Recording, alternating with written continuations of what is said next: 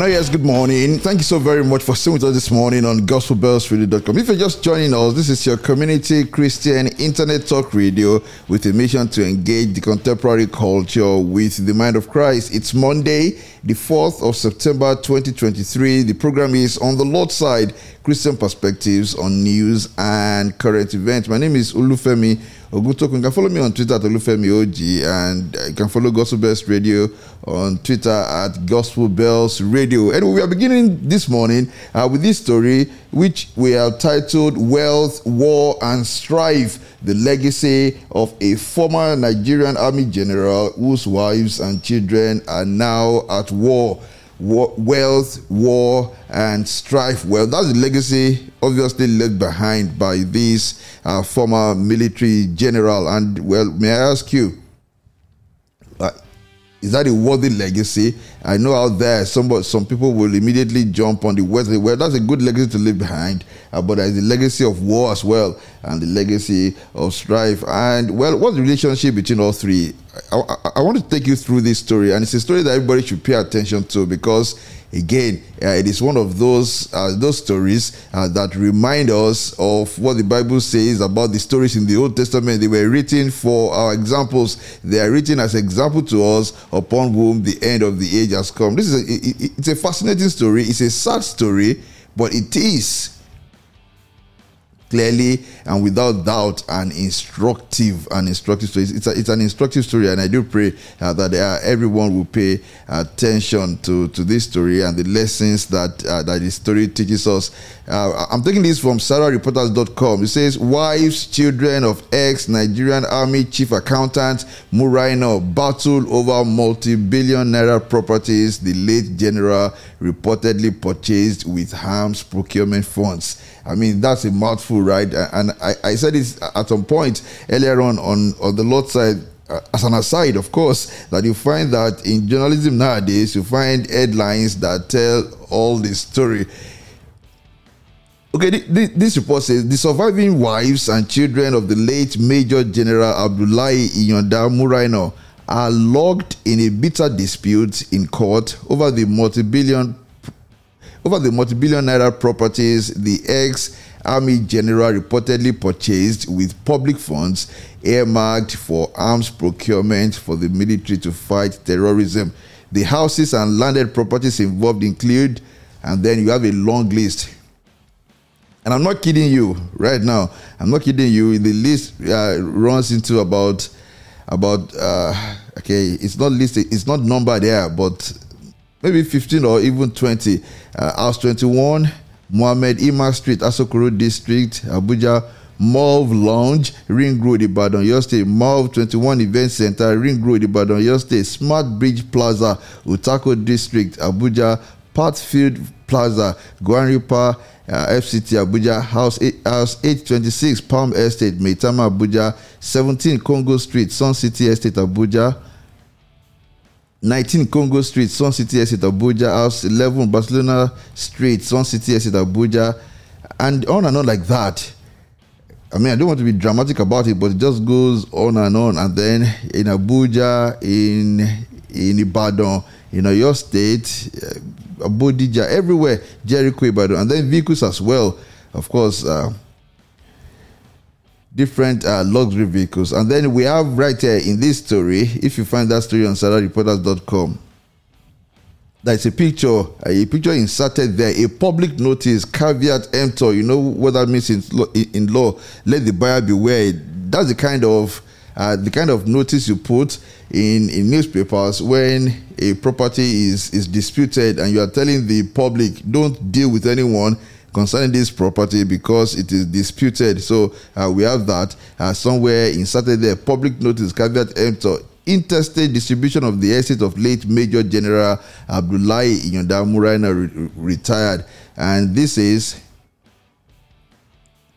I'm trying to see if I can bring this up just shortly. I wanted to listen to exactly what he said, because it's a notice related to what has been happening in court, where the wives and the children of that late army general are locked in a dispute. And it says, listen to this, that notice is hereby given. The general public are hereby warned that the following properties belong to the estate of late Major General Abdullahi Iyanda Muraino, which are subject matter of litigation with respect to the intestate distribution of the properties of the said late Major General. And on like that. So this just confirms, and this is what actually brought it into public consciousness, the fact that the court ordered the disputing entities to publish in the newspapers that the properties of the late general are now disputed, have now become the subject matter of a dispute in court. I first got wind of this story when I saw something on my alumni WhatsApp platform, and some people were discussing how it's a matter of disunity within the family, and some were saying it's not just that. Some say it's a matter of polygamy because the man married another wife aside from his first wife. And I mean, there have been different perspectives on this, right? But the point is, there are deeper meanings to this. There are deeper lessons for us to learn here. I read from this story. It says Muraino died in a hospital in Dubai, in the United Arab Emirates, last September. So he died last September, and while just before he died, he was until his death the 23rd president and chairman of the Council of the Nigerian Institute of Management. He was also a former chief accounts and budget at the Nigerian Army headquarters. And I know for people who are acquainted with Nigeria and the workings of government in Nigeria, you hear something like that the person was the former chief of accounts and budget at the Nigerian Army headquarters, and then you begin to have ideas in your head about what could have happened and how it was possible that, well, he left behind a legacy of such fantastic wealth. According to this report, it says a source told Sarah reporters that Muraino was indicted for arms procurement fraud in 2016 by the panel on arms procurement set up by former President Muhammadu Buhari in 2015. And of course, I hope you recall that in 2015, soon after he assumed office, one of the first things that then President Buhari did was to set up this arms procurement panel, because before he took office, there had been concerns that military officers and politicians colluded to rob the country, right, by making false pretenses that they were procuring arms to fight the Boko Haram insurgency. And we're going to come to that, right? The people who benefited fantastically off the pretense about buying arms to fight the insurgency. So according to this report, according to Sarah reporter's source, this late general was indicted by that arms procurement panel, but it was never charged to court. This report says nothing came out of it. Quote, Muraino was one of the officers indicted in our audit report in 2016. The panel on arms procurement set up by then President Muhammadu Buhari indicted this fellow, but the Economic and Financial Crimes Commission did nothing to implement the said report. Quote, the EFCC also did not arraign him in any court. General Muraino owned all the properties listed in the September 2, 2023 This Day publication, as he was the chief of accounts and budget at the Army headquarters. You can now begin to wonder how much the chief of army staff is served under looted. This is exactly why Boko Haram and other non-state actors waging wars against the state have not been defeated. It serves the interest of a few to keep fighting the wars. Again, we're going to come to that, because what I want us to do with this story is to look at it from at least three perspectives. We want to look at it from the perspective of the man himself who labored. Did I say labored? The man himself who thought it, well, who thought it beneficial, who thought it wise, who thought it right to accumulate the wealth that he has now left behind when, of course, his life was taken from him on that hospital bed in Dubai last year. The man who thought it worthwhile, who thought it right to use his offices, right, to accumulate the wealth that we now have being the subject of dispute before a court, and now all of them listed. I'm sure that before he died, he would not want the old list of the assets he owned to be made public. But now that he's dead, and there are some people desperate to lay their hands on it, we now have a list of those assets published in a newspaper of record, this day newspaper, published on September 2, 2023. So from his viewpoint, let's have some Christian perspective on that, and then from the viewpoint of the wives and the children who are now at loggerheads, who are now in court fighting over those assets. Then and after that, from the viewpoint of Nigeria itself, let's look at the man himself, this late General Moreno. Of course, we are not sitting in judgment over him, right? Of course, we do not have a conclusive report from a court of law determining that, well, he stole money to buy these assets. However, we all know that it is one of those instances where in law you say that the facts speak for themselves, unless some other facts are brought forward. It is impossible, all of us will agree, for a military officer to accumulate those assets on the salary paid to him by the federal government of Nigeria. He did not inherit wealth in any way, and, well, even if he was alive, he would have to make some explanations. And of course, from this report here, this source, as our reporter source, says that he was indicted in that arms procurement panel. We know, as a matter of record, from the report of that panel, what actually took place under the presidency of then President Goodluck Jonathan. But let's look at it from the man who himself, again, who thought it right, who thought it beneficial, who thought it of value to accumulate the wealth that he put together.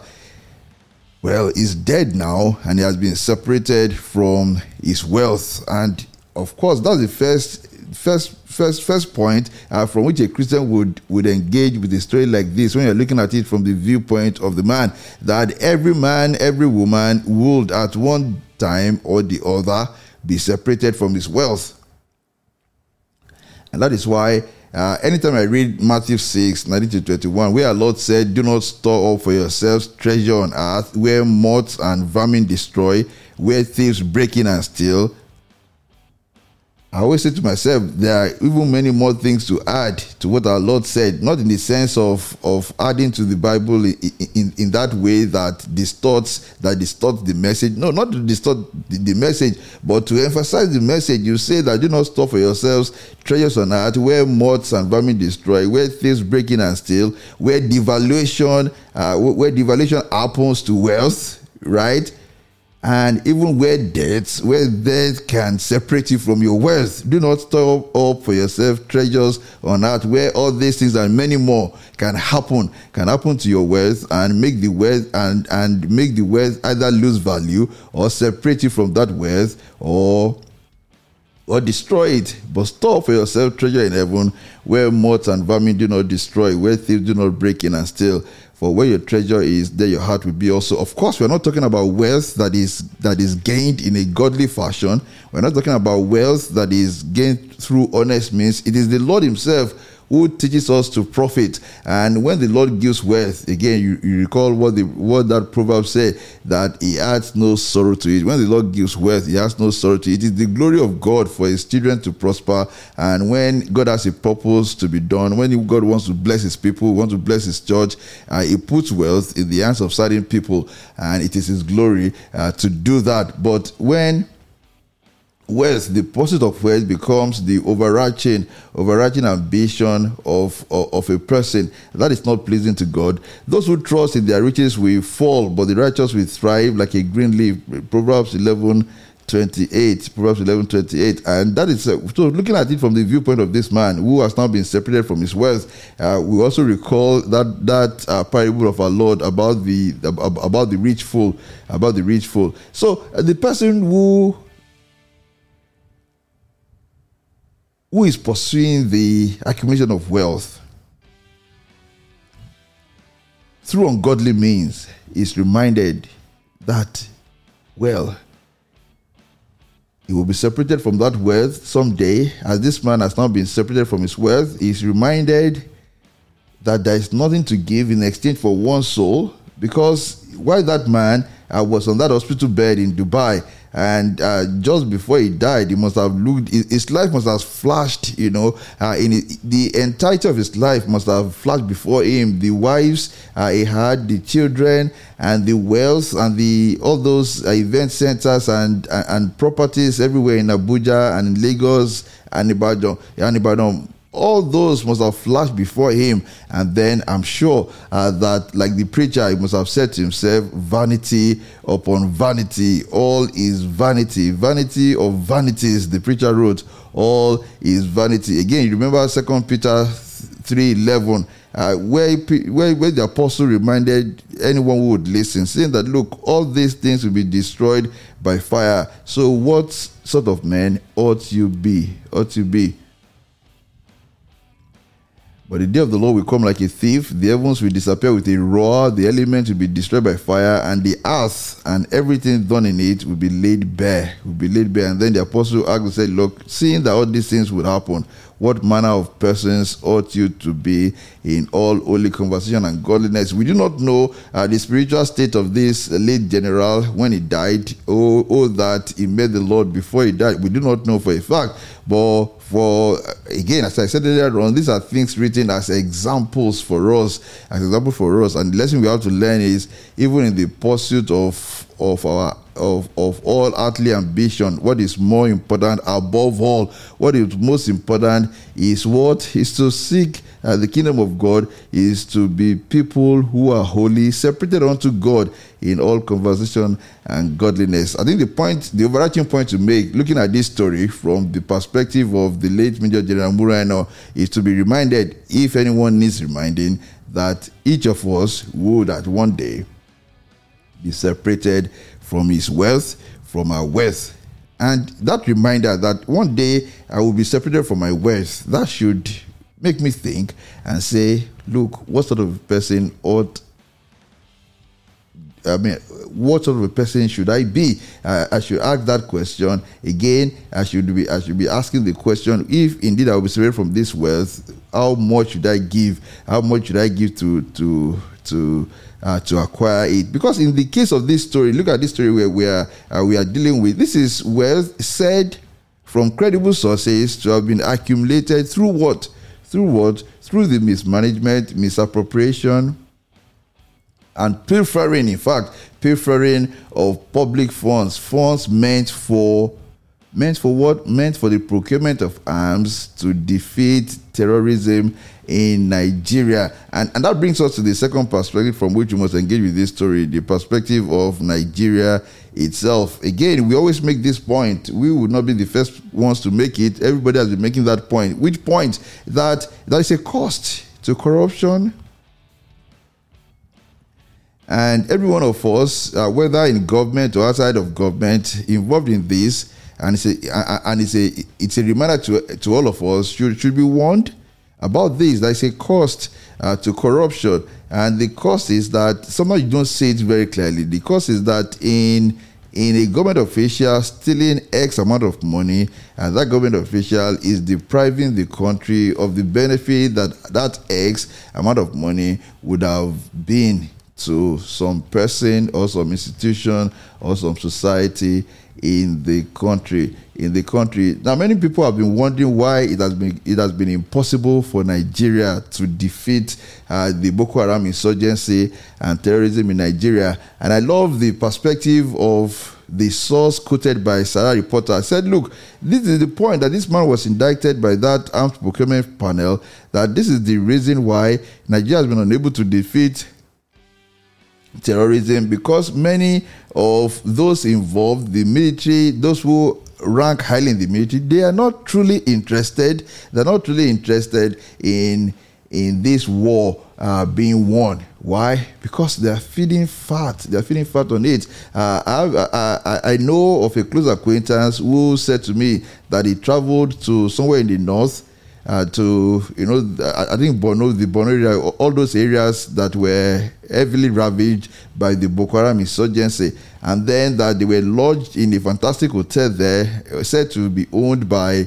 one of the military generals, and that it is in that hotel that they host or the house government officials, visiting the war-ravaged area. And the point is, why would somebody go there to invest in a permanent structure if you really are planning to win the war? Would you go there and in your own personal capacity build such a gigantic hotel? Because they must have said to themselves, look, this is something that's going to continue forever. This is the egg, the hen that lays the golden egg. So they're just going to preserve that hen, make it live and live and live and live forever. And the end here, we're talking about the war. But that's so callous, right? That's so callous, because you're talking of preserving the insurgency that is costing lives. The insurgency that is leading to the maiming of so many people, costing lives, leading to kidnaps and all sorts of ills. So you have in Nigeria is now served by military generals, by politicians who find prosperity in a distress. And that's so sad. And that's what you look at this story from Nigeria's point of view, that Nigeria is now said to be protected or said to be served by military generals and politicians and many others who find prosperity in Nigeria's distress. And it's not only just military rulers, not just politicians, maybe even all of us religious people as well, those who run Christian ministries, pastors, priests, people who should ordinarily be serving Nigeria in the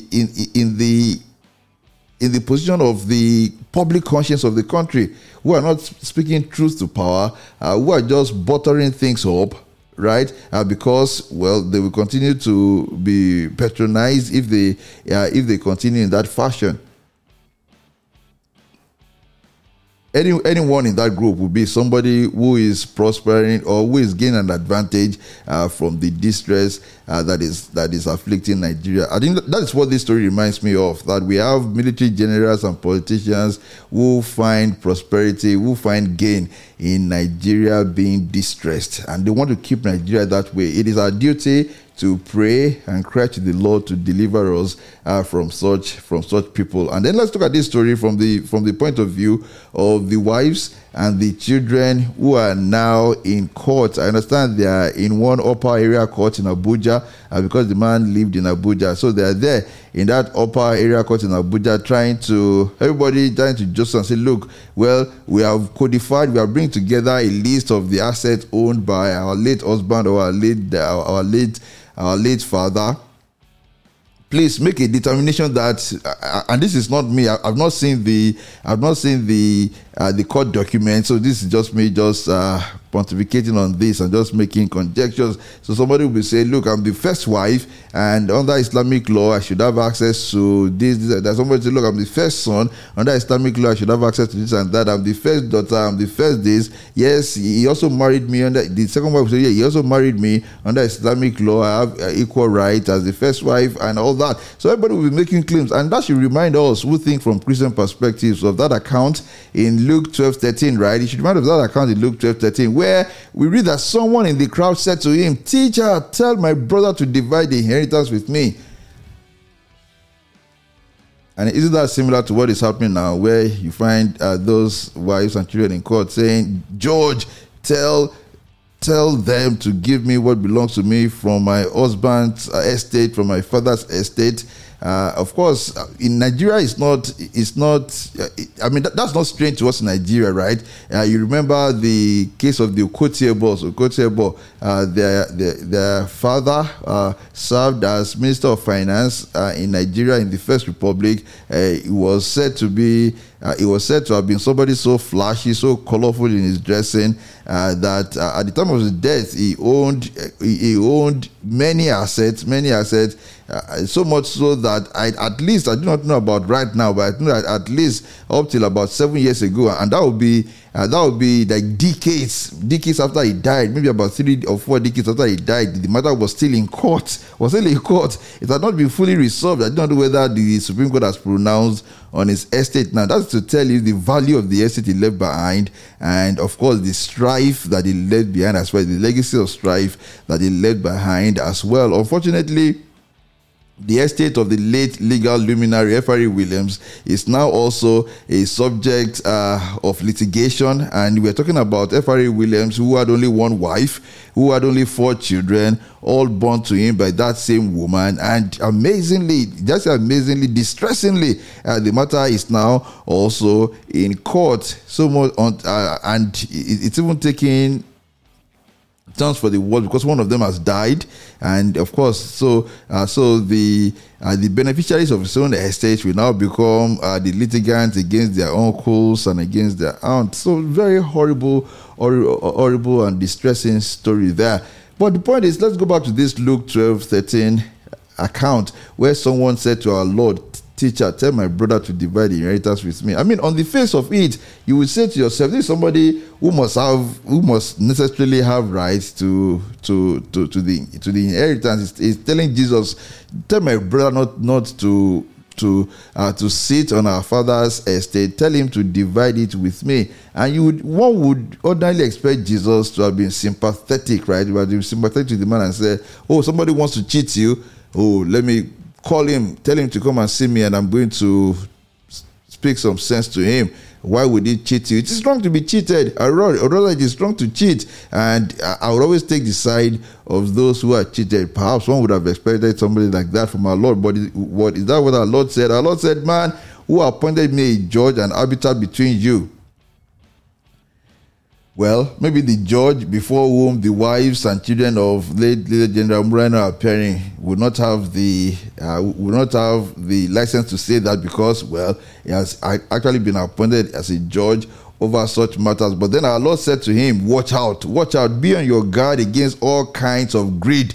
Life does not consist in abundance of possessions. And many people have looked at this part. Many people have engaged with this portion of the scripture and have said, well, why would our Lord respond that way to somebody who wanted to get the inheritance that all things being equal, he had the right to that inheritance? He was about to be cheated, and our Lord said to him, somebody who was about to be cheated, our Lord said to him, watch out and be on your guard against all kinds of greed. Life does not consist in abundance of possessions. So the person who felt cheated also got indicted by our Lord.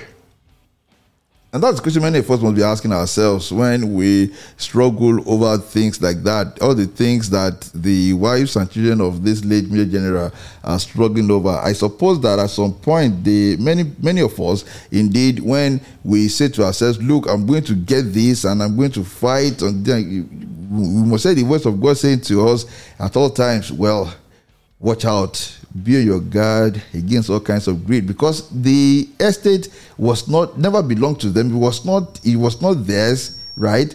It belonged to the late Major General, who himself was separated from his wealth when he died in that Dubai hospital last year. He was already separated from his wealth, and then you have people who were not the original owners of the wealth now trying to now fighting over it. Some would even go to different lengths just to get it. Some will concoct lies. They will put lies together and place it before the court. There are people who are going to concoct lies and put it before the court just to gain an advantage.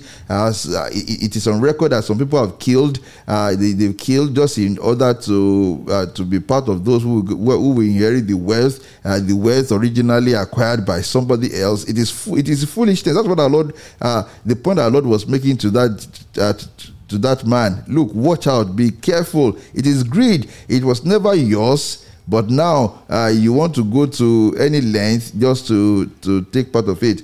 And the reminder to the Christian, the caution to the Christian not to go overboard over matters like this, is that life does not consist in an abundance of possessions. Life does not consist in an abundance of. There's much more to life. There's much more to life. So much. This is not to say that if you have legal right to an asset, if you have legal right to an estate, you should not fight for it. You should fight for it in the sense. And when I say fight for it, we do not mean fight instead of physical fight or use all means possible. No, you fight for it only in the legal sense. In the legal sense, maybe you file a matter in court and then you do everything that is legal, everything that is godly to get it. Do not do anything ungodly. Do not do anything illegal to get the asset that you think you have a right to. That's what the Lord is saying, because life does not consist in abundance of possessions. So a person who knows that, look, there's much more to life than possessions, that person will only stay, that person will have red lines that cannot be crossed. And that's the point. And that's when we discuss wealth and all these things. When we discuss wealth, it is not that wealth is not good. Of course it is good. It is good. I want to be as wealthy as possible as well, because, well, who doesn't want to? What is good? But the Christian knows that there are red lines. There are red lines not to cross. I'm not going to do this and this and this. I'm not going to do anything that is against the will of my God. I'm not going to do anything that God does not want for the purpose of accumulating wealth. That's it, pure and simple. I think that solves that answers the question. But within righteous boundaries, oh Lord, bless us, and bless us abundantly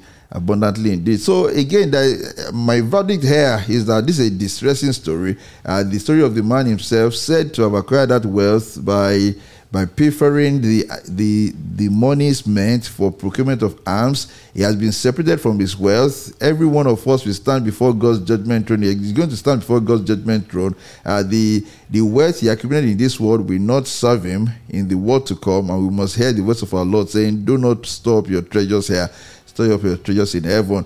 For the country, we should lament the fact that we are governed, we are led, we are even said to be defended by people who profit from the distress of this country. We should pray for this country. And for those who are at loggerheads before that court, let them be reminded that life does not consist in an abundance of possessions. If they would do anything, if any one of them would do anything to lay hands on the asset, let that person be reminded that the person who put the asset together in the first place has been separated from it, and this new person too will be separated from it.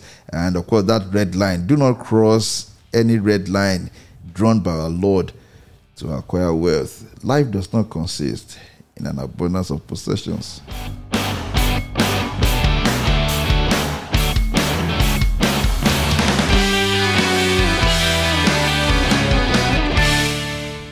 Okay, and next let's go to this interesting story. When I first saw this story, I chuckled a bit and I said, well, now terrorists are being terrorized, and that's the title we are giving to this segment on the Lord's side. Terrorists terrorized. Is that what we are reading now? Because we read that in Zamfara community has kidnapped the wives of terrorists. I want to take this report again from Sarah Reporters. It says, more facts have emerged on how residents of Birin Magaji in Zamfara State abducted wives of terrorists in retaliation to a recent kidnapping in the community. Now, we know so well that it is not unusual, right? We know that so well. It is not unusual for terrorists to kidnap people. In fact, that is their MO. That's their modus operandi. They raid a city, they raid a community, they kidnap people, and then they make a demand for ransom. But now we are reading that the residents of this community in Zamfara State, the Birin Magaji in Zamfara State, have adopted the wives of terrorists in retaliation to a recent kidnapping in the community. This was confirmed by a youth leader of the community to PR Nigeria, who said that the step was taken by the concerned youth due to the incessant attacks by terrorists on their community in recent times. And of course, I mean, this story is there. Time will tell whether this is an effective strategy employed by this community, right? Time will tell whether this will be an important, whether this will be an effective strategy employed by the community. But let's just reflect, on this concept of hostage taking itself. Why do people take hostage? Of course, this hostage taking is not something new in Nigeria, not something new in the world, not something new to humanity. In fact, somebody has said that hostage taking is as old as humanity, because you look through history and you find that, well, people have been taking hostage for a long time. Why do people take hostage? They take hostage because they want to exert influence on some other person. There's a ransom that is demanded. So somebody says, okay, if I want Mr. A to do this, let me take something that is of value to Mr. A, and then because he wants it back, he would most likely do what I want him to do. And that's the point. That's the main point about hostage. Anybody who wants to take a hostage must be sure, right? Must be sure that the hostage is of value to the person from whom the ransom is demanded. And that's the point I'm trying to make this one. I'm looking at this and I'm saying, well, I do hope that the wives seized by that Zamfara community, that those wives are considered of great value to those terrorists in Zamfara state, to the extent that they will probably stop raiding that community on account of that. I did a course research on any historical anecdote that illustrates the ineffectiveness of hostage taking due to the hostage's perceived lack of importance. When the hostage is perceived not to be of so much importance to the person from whom the ransom is demanded, well, it may not be effective. There's this story, an interesting story. Alexander the Great, who, of course, tried so much to conquer the Persian Empire. He succeeded at some point, but he had numerous challenges and battles. At one point, it was said that one of the Persian noblemen named Bacchus, he took the wife of one of the officers in Alexander's army. He took the wife of that Macedonian officer, Philotas, took the wife, and believed that by seizing the wife of Philotas, that he could pressure Philotas to betray Alexander. So that's what the man said, look, this Alexander the Great, he wants to conquer the Persian Empire. Let's see how we can get through to him. So this man seized the wife of one of the officers in Alexander's army, and hoping that, look, by seizing his wife, I can pressure him to betray Alexander. Listen to this. However, when Philotas learned of this, that's the man whose wife was kidnapped. When he learned of this, he reportedly responded with remarkable indifference. He is said to have remarked that, well, he could always father more children and find another wife, but that there was only one Alexander the Great. Imagine that for a kidnapper or a criminal person to have taken a hostage, and the person from whom the hostage was taken to have said, oh, really, you've taken this person, don't worry, I can get another one. How horrible, how sad. What a sad commentary on that person's view on the hostage taking. So in this case, the wife of Philotas was taken, and Philotas said, look, I can always get more children, I can always father more children, I can always find another wife. Okay, you can take her. And at that point, you find that the person who took the hostage would find that, well, it would serve no purpose, because at the end of the day, the point we're trying to make is that the success of hostage taking can be influenced, or is even always influenced, by the determination and loyalty. That the success of hostage taking is dependent on the value placed on the hostage by the person from whom ransom is demanded. And this is why I'm just hoping that in the case of Zamfara State, that these terrorists do place some value on their wives, the kidnapped wives, because if they do not place value on those women kidnapped, then the community would have acted in vain. And again, from Christian perspective, we can look at hostage taking from even a deeper spiritual level, because at the end of the day, you look at this hostage taking situation, the reason why people take hostages is to force a person to do a particular thing. I mean, I'm reminded of the case of Job, right? Now, this is not on all fours with hostage taking, but if only we would just draw some parallels, we'll say it. Look at the case of Job, right? The reason why Satan took his health, took his prosperity, took his children, was to force him to recant, was to force him to curse the Lord. In some way, you can see it as a sort of hostage taking, because right there you find Satan taking hostage of Job's prosperity, Job's health, and said, look, I'm going to hold on to this until you curse the Lord. What are you going to do? Are you going to, because you want it back? And of course, Satan took things that were of value to Job. And I think we should always reflect on matters like this.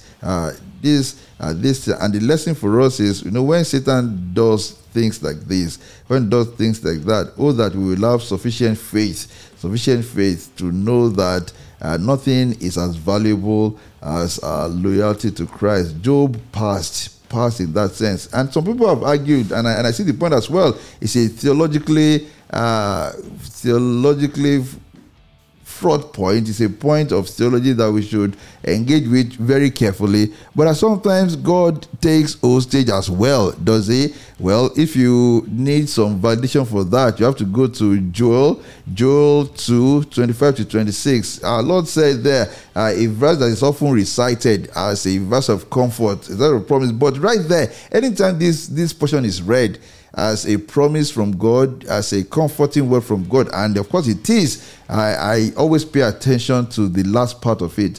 The Lord said to his people, and I will restore to you the years that the locust hath eaten, the cankerworm and the caterpillar and the palmer worm. Listen to this: my great army which I sent among you. This was the Lord saying to his people, don't worry, I will restore the years that the locust, the cankerworm, the caterpillar and the palmer worm have eaten, but I'm the one who sent it to you. I sent the cankerworm, the caterpillar, and the palmer worm and the locust to you. Meaning that the Lord took their prosperity hostage, took the prosperity of his people hostage at some point. Why? Because he wanted them to do something. Again, the point we're trying to make is that this Amvara story reminds us, first of all, that the effectiveness of hostage taking is dependent on the value placed on the hostage by the person from whom ransom is demanded, and we are hoping that those terrorists do place value on the women kidnapped by that community in Zamfara state. Again, we are saying let us even reflect on hostage taking from deeper levels, from deeper spiritual levels. That when a person wants to exert influence on another person, it is an age-old custom to take hostages. Satan took hostage of Job's health and wealth and prosperity and family because he wanted to exert influence on him. He wanted him to curse the Lord. Job passed.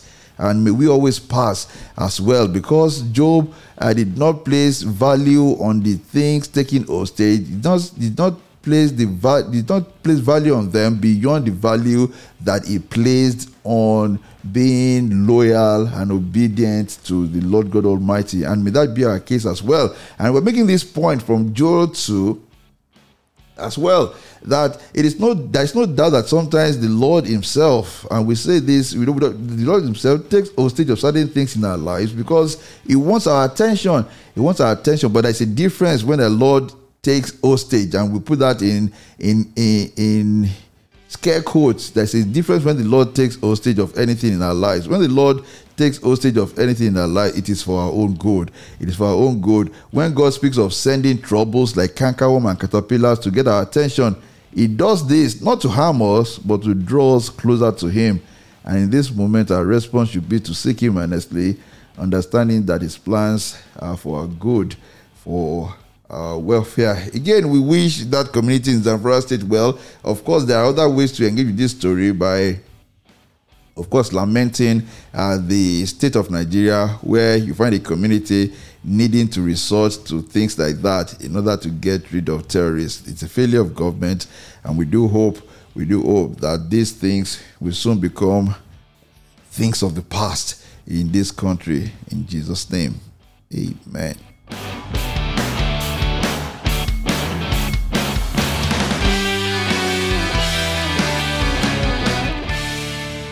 Okay, and finally today on the Lord's side, very briefly, this is a story we have engaged with before in the past. When news broke that a redeemed church pastor, when news broke, the pastor was the leading candidate to become the new Shoun of Ogbomoso.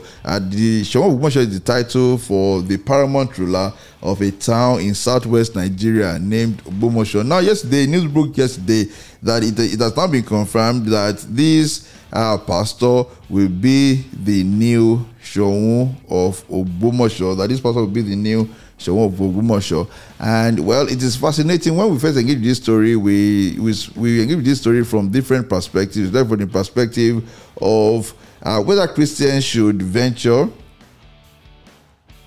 into things like that, whether Christians should consider their loyalty to Christ more important than serving in capacity like that. Yesterday, I came across a tweet of somebody who was trying to justify why Christians should not hesitate. Why Christians should not hesitate in taking up positions like that. And this person did quite a good work.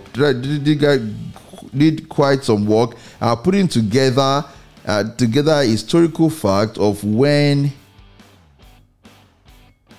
Christians served as paramount rulers of different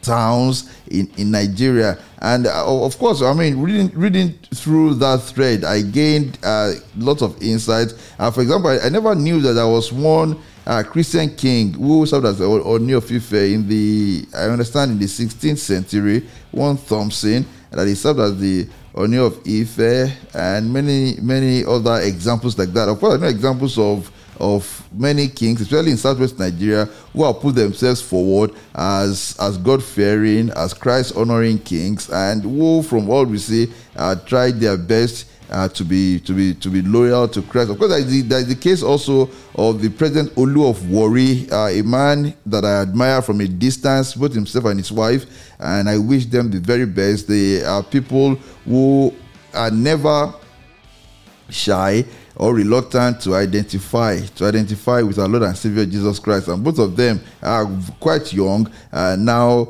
serving or in office or in power or on the throne as the Olu of Warri. So there are people like that who go out there and they believe that they can remain faithful to Christ. Somebody wrote last week that this man this pastor, this redeemed pastor who has now been selected as next to Shoun of Ogbomoso, said during his interview, while he was interviewing for the role, that he would be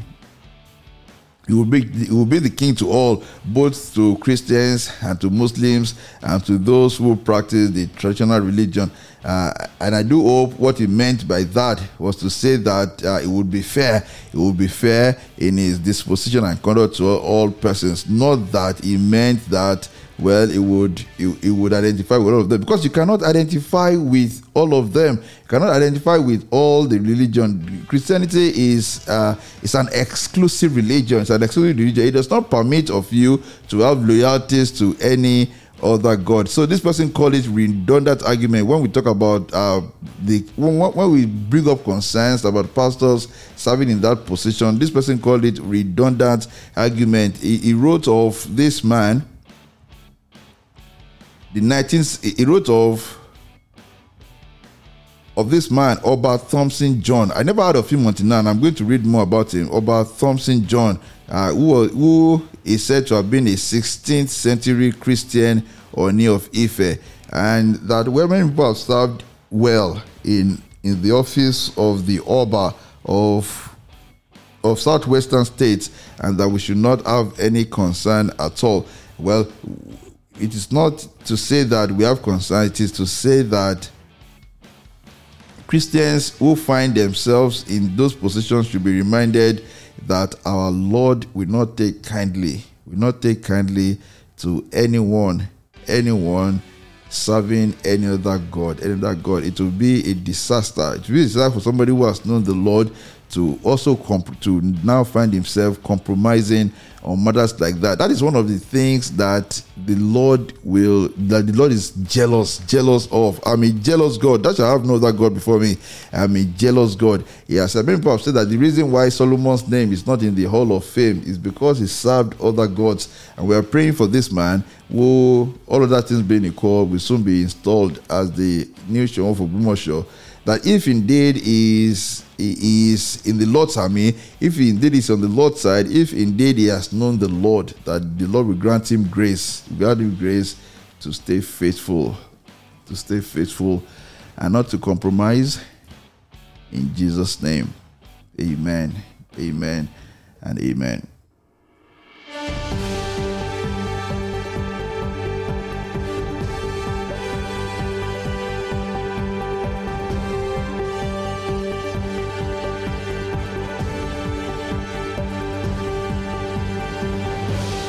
You are listening to GospelBellsRadio.com, the Christian internet radio with a mission to engage the culture with the mind of Christ. Keep listening and invite others, too. God bless you.